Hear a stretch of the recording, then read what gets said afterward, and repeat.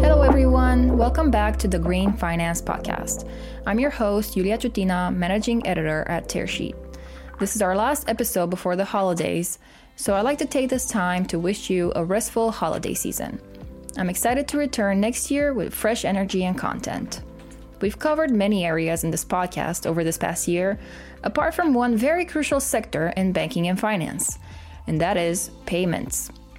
In our journey of reducing our carbon footprint, it turns out that it's not only what we buy that can make the difference, how we pay for things can play a part too. According to a study, using alternative payment methods like ACH can help consumers lower their carbon footprint by generating zero carbon emissions. This comes in comparison to credit cards, which in 2021 generated an amount of CO2 so high it was the equivalent of driving a diesel car around the Earth around 43,000 times. Considering that consumers are actively looking for more ways to reduce their environmental impact, how should we think about payments? How can the sector decarbonize, and what impact can that have? To help us answer these questions, I've invited Ben Knight, Head of Environmental Sustainability at GoCardless, a direct bank payment solutions company. Ben's diverse experience, paired with his passion for sustainability and the fact that he's just a great person to talk to, resulted in a really fun conversation. So let's jump right in. Hi, Ben. Thank you for joining us today on the Green Finance Podcast. We're going to be talking about a less talked about area when it comes to emissions generated by the financial system, and that is payments. But before we get into that, could you share with us a little bit about your background and how you ended up working in sustainability? Yeah, of course, and thanks for inviting me on. It's great to talk with you on the podcast. So, I guess my journey into sustainability probably wasn't the usual path. I guess so. I studied when I was at college. I was into things like music production and sound engineering, but I also was into astrophysics and philosophy and things like that.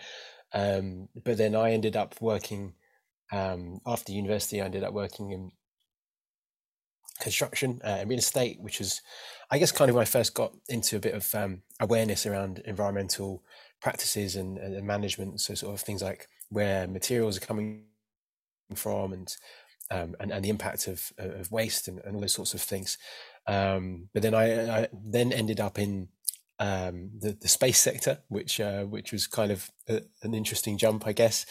So I worked for a company called OneWeb, which are kind of like the UK equivalent, I guess, of SpaceX. So launching a constellation of satellites to provide broadband across the planet. So that's why I really first started getting into sustainability there. So I was sort of measuring the carbon emissions from rocket launches to the embedded carbon in satellites and where the materials are coming from and things like that. And that was absolutely fascinating because there wasn't really much, there wasn't any background work done in that previously. No one had measured the emissions from a rocket. And what I actually had to do was go to the rocket manufacturer, that I know this sounds kind of a bit crazy, get the data sheets and the user manual for a rocket and work out how much kerosene and fuel was being used in them and work the emissions out from them. So that was a really, really interesting sort of time. But then last year I then moved across to GoCardless.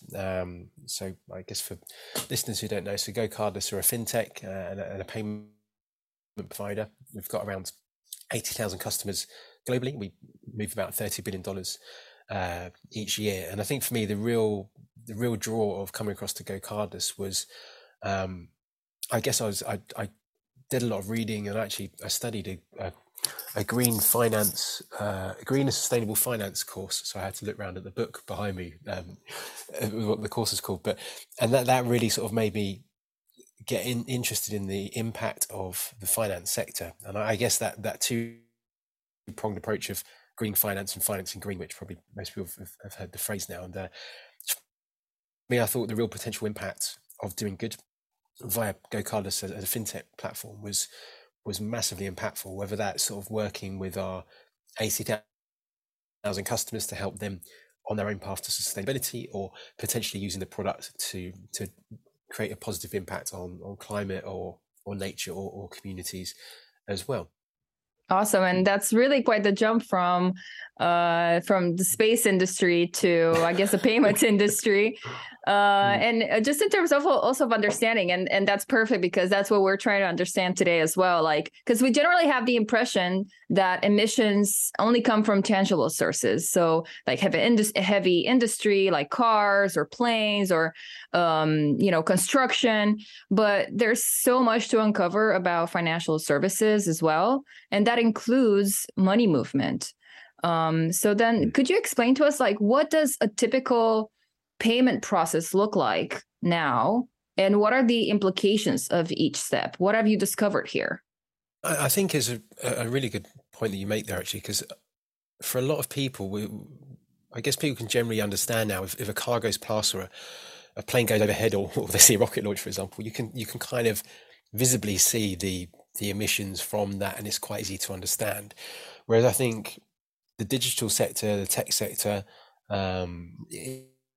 it's probably a bit more, I guess, ethereal and abstract, because we talk about the cloud a lot and things like that, and so it's almost sort of you're putting your impact in the cloud, so you kind of, it's a bit detached and you can't really comprehend. But I think probably the really important point on this is actually the tech sector as a whole now creates more emissions than aviation, and that's essentially in a lot of parts through energy use. So if you're using a cloud hosting provider, or all the way through to building a website and people accessing your website, everything uses energy, and depending how energy is created, that generates emissions.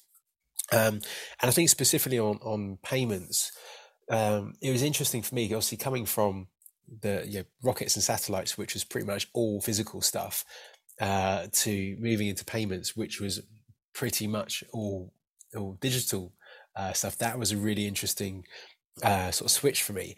But so something that we actually looked at was how do we measure the impact of our payments? Because as part of our overall reporting, we have to report on our product. So how our customers are using our product is part of our own emissions. So if one of our merchants accesses our sort of customer hub, then the energy they're using to do so is part of our emissions.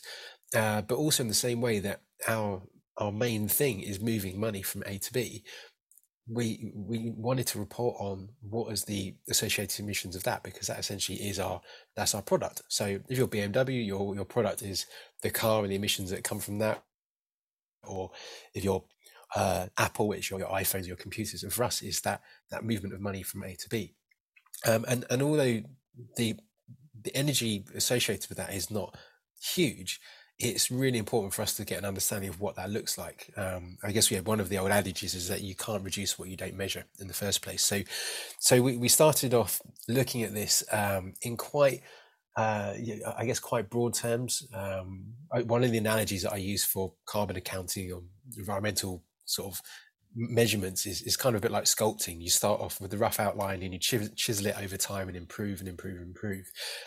So until we could actually get actual data on how much data is involved in a payment, we just had to make an assumption of what the sort of the rough size of a payment was. So we just assumed that it would be the same size as an email, because we thought, well, an email is generally, I think if I remember rightly, around 75 kilobytes. So we sort of assumed, okay, let's assume a payment is also the same, and then basically we then worked out if we're processing, say, 138 billion of these payments each year, what energy does it take to move that amount of data?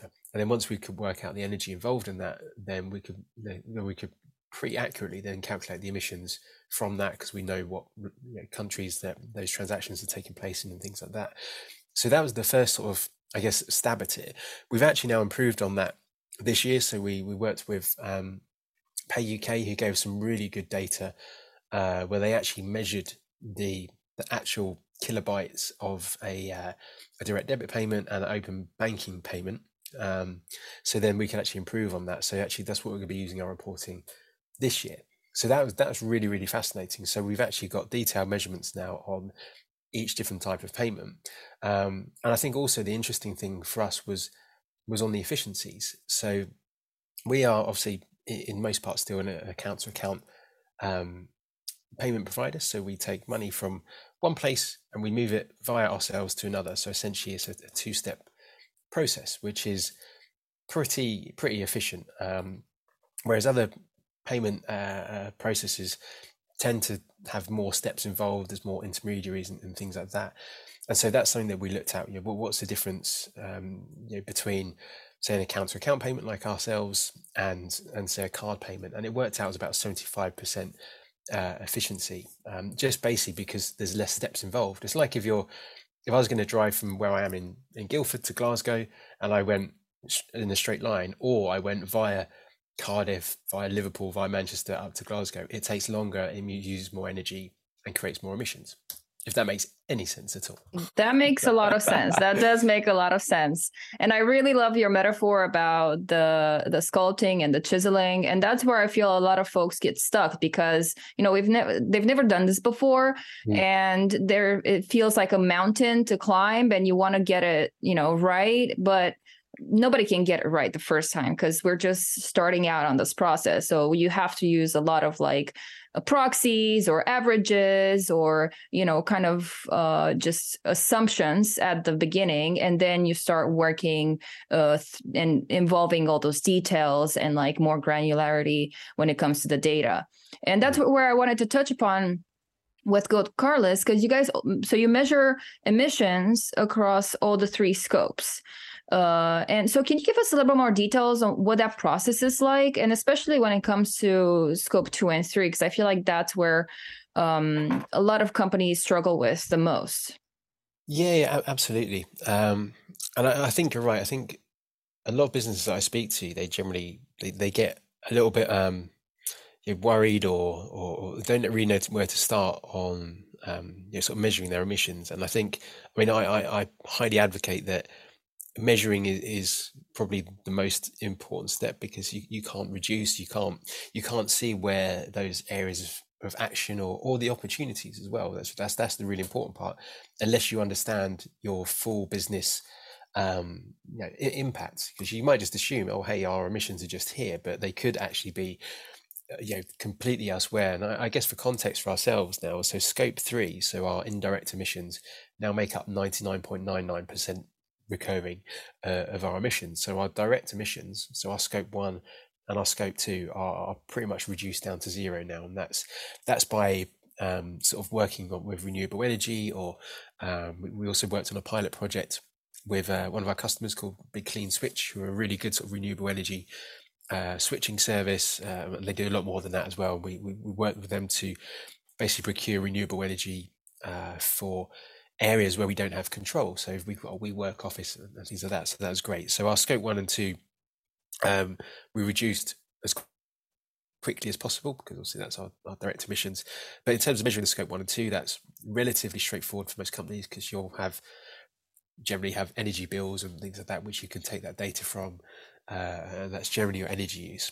Whereas scope 3 it can be a little bit more tricky. So for us, we completely measure everything in our scope 3. There's nothing that we miss. So that's everything from business travel. So on business travel, we get data from our travel provider. They tell us who's traveled where, who's stayed in what hotel, who's taken what flight or what train, and things like that. And that's really important. We get monthly data on that, so that we can track that and make sure that we're essentially on track to our net zero, our science-based targets on that front. We've also got home working, which is actually a really, really big one for us. So I guess a lot of people post-COVID took the view that the switch to working from home would be good for reducing emissions, because people aren't traveling into offices as much. But I guess the context there for us, that our commuting emissions are probably between 20 and 50 tons, depending on which year I'm thinking about. But our home working emissions are close to 1,000 tons. So And that's generally because in the UK and Europe, a lot of us are using gas boilers in probably quite leaky homes and things like that. So that was one for us, which was a real one to make sure that we were measuring accurately. And I guess going to your point on, again, improving those measurements. Last year, we did a sustainability survey where we ask our employees to let us know sort of how many days they work at home and how they get to the office and things like that. This year, we improved on that. So we really focused on asking questions like, how do you heat your home? Because that's really important. If they're using gas or electricity, then the emissions associated to that are different.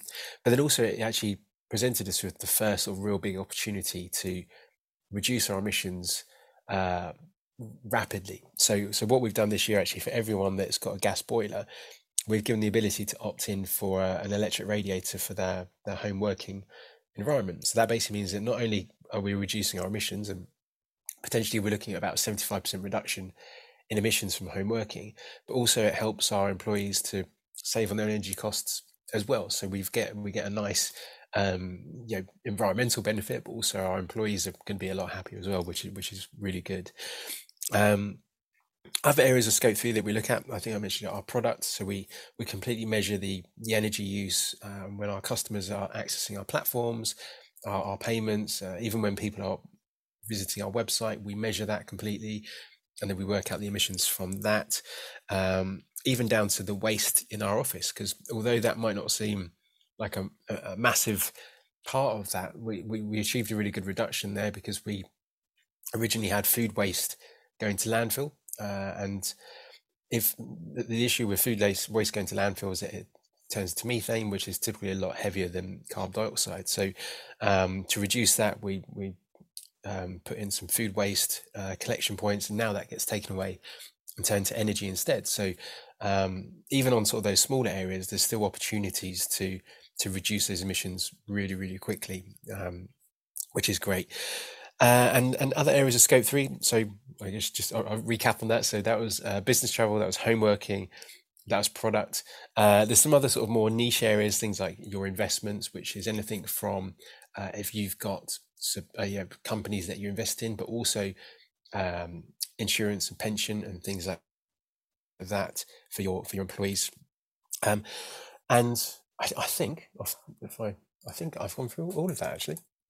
That's so interesting. So as a payment processor or as a payments company, do you have to include in scope 3 anything related to what the customer is doing? So because in financial services, or at least for banks or financial institutions, that goes into their scope 3. So what their lending operations enable, what their investment operations enable. Is there something along these lines with payments and what payments are enabling?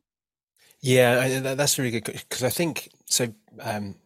So for financial, so if we were a lender, for example, like a mortgage provider or something like that, or a bank, then we would have to report on financed emissions. So if we lend money to someone, what does that money then do? Which I think is a really big part of greenhouse gas reporting for the financial sector. But in terms of ourselves as a payments provider, because we're not lending money to anyone or anything like that, what we report on as our product is that movement of the money, so the energy associated to that, but then also the energy that our customers use to use our product, if that makes sense. So if you're one of our customers and you're logging onto our platform to check your account or process something, then because we can actually see how long or how often our customers are accessing all of our platforms, we can take that time, and then we can basically multiply that time by energy, which then gives us a kilowatt hour amount, and then from that we can then accurately measure the emissions related to our customers using our platform. Yeah, that makes a lot of sense. Thanks for clearing that up. It's quite a specific one, I'm afraid. We're very specific on this podcast. We like to be specific because it's valuable information. It's about understanding, like, how, for me as well, payments is such a It's such a beast of an industry, and it's so complex. It's not my core coverage area, so that's why I'm still like, I don't really know how this works exactly, and I just want to make sure I understand. Yeah. But I yeah, that think made a lot of sense. I think to your point though, of because interesting for us, one of our big other parts of this is really collaborating both with our employees. So that's really important. That yeah, whether we're talking about home working emissions or things like that, but making sure that we're helping our employees wherever we can. That's a really key part of it. But also working with our suppliers and our customers, because if, for example, we can help our customers start on their own sustainability journey, and if they move to renewable energy, for example, then that actually then decreases our emissions over time as well. And it's the same with our supply chain. So our supply chain makes up the majority now of our scope 3, and that's everything from our cloud hosting, through to our financial services, to SaaS platforms, marketing, advertising, insurance, so all of that stuff that we have to purchase, whether that's goods or services to do what we do, that makes up the majority of our scope 3 now. And so we've spent a lot of time this year really engaging with our supply chain, and we're not big enough that we can go out to people, and to us, we didn't really want to go to other companies and say, hey, we're doing this is our targets, if you want to continue being our supplier, you have to do XYZ, because I think my view on that is it's not very helpful, especially when a lot of our supply chain are actually SMEs or startups themselves as well. So we've been quite collaborative. So we went to our top 100 suppliers. We said, have you got any data on your emissions or your strategies, whether that's sustainability, ESG, CSR, diversity, inclusion, all of the stuff that it would be great to know about. But then if they came back to us and said, sorry, we haven't got any data, but we would love to, then we've been providing them with sort of free tools and resources. So we built a free greenhouse gas calculator, which does full scope 1, 2, and 3. So if you've got any listeners that want to estimate what their scope 3 is, they can use our free tool. They don't even have to sign up with an email. You can literally just go on there and play around with it. I think we've had over 1,000 businesses use that actually already, which is phenomenal. But that's really important, because for me, that idea of collaboration across sort of supply chain and customers is really important, because we're all ultimately interconnected with each other as supply chains and economies, and we have to work together to get where we need to go. For me, there's no point sort of me hiding everything we've been working on, going, no, you can't do this. It's about sharing. And a phrase that I use a lot is democratizing sustainability, and trying to help other businesses do what we're trying to achieve as well. Totally. It's about collaboration. It's an education and working together, and just and being aware that a lot of folks, they just need help doing it. It's not bad intentions. It's just it's just processes that have been stuck over time, and variables that have never been taken into consideration before. So it's nothing to say, but like the people working at that company might be like the best people ever. But it's just the way things were set up. So it doesn't mean that they don't want to change, and it doesn't mean that they can't change. So that's what it's really important to like keep that collaboration aspect really, really engaged, to draw more people in, rather than, pointing fingers and setting deadlines and, kind of alienating folks that are, that feel that there's too much pressure, or they just can't deliver in time. Yeah, definitely. And I think the interesting thing, I remember speaking to, I think it was the British Chamber of Commerce last year at COP26, and they said something like 90% of SMEs don't even measure their emissions, because they don't have the time or resources to do it. Which I guess, if you're a 1 or 2 person business, or a local plumber or a local ballet school, you've probably never even thought about it, or don't have the time and resources to do it. And I think for me, that's that's one of the draws for me for coming to GoCardless, that if we've got 80,000 businesses that we can potentially then help and give them the tools to get started, then the potential impact of that is massive. And to your point, it all comes back to that collaboration and working together, because ultimately we've got to reach what's known as peak emissions by 2025, and so we all need to work together. There's no time to work in silos, really.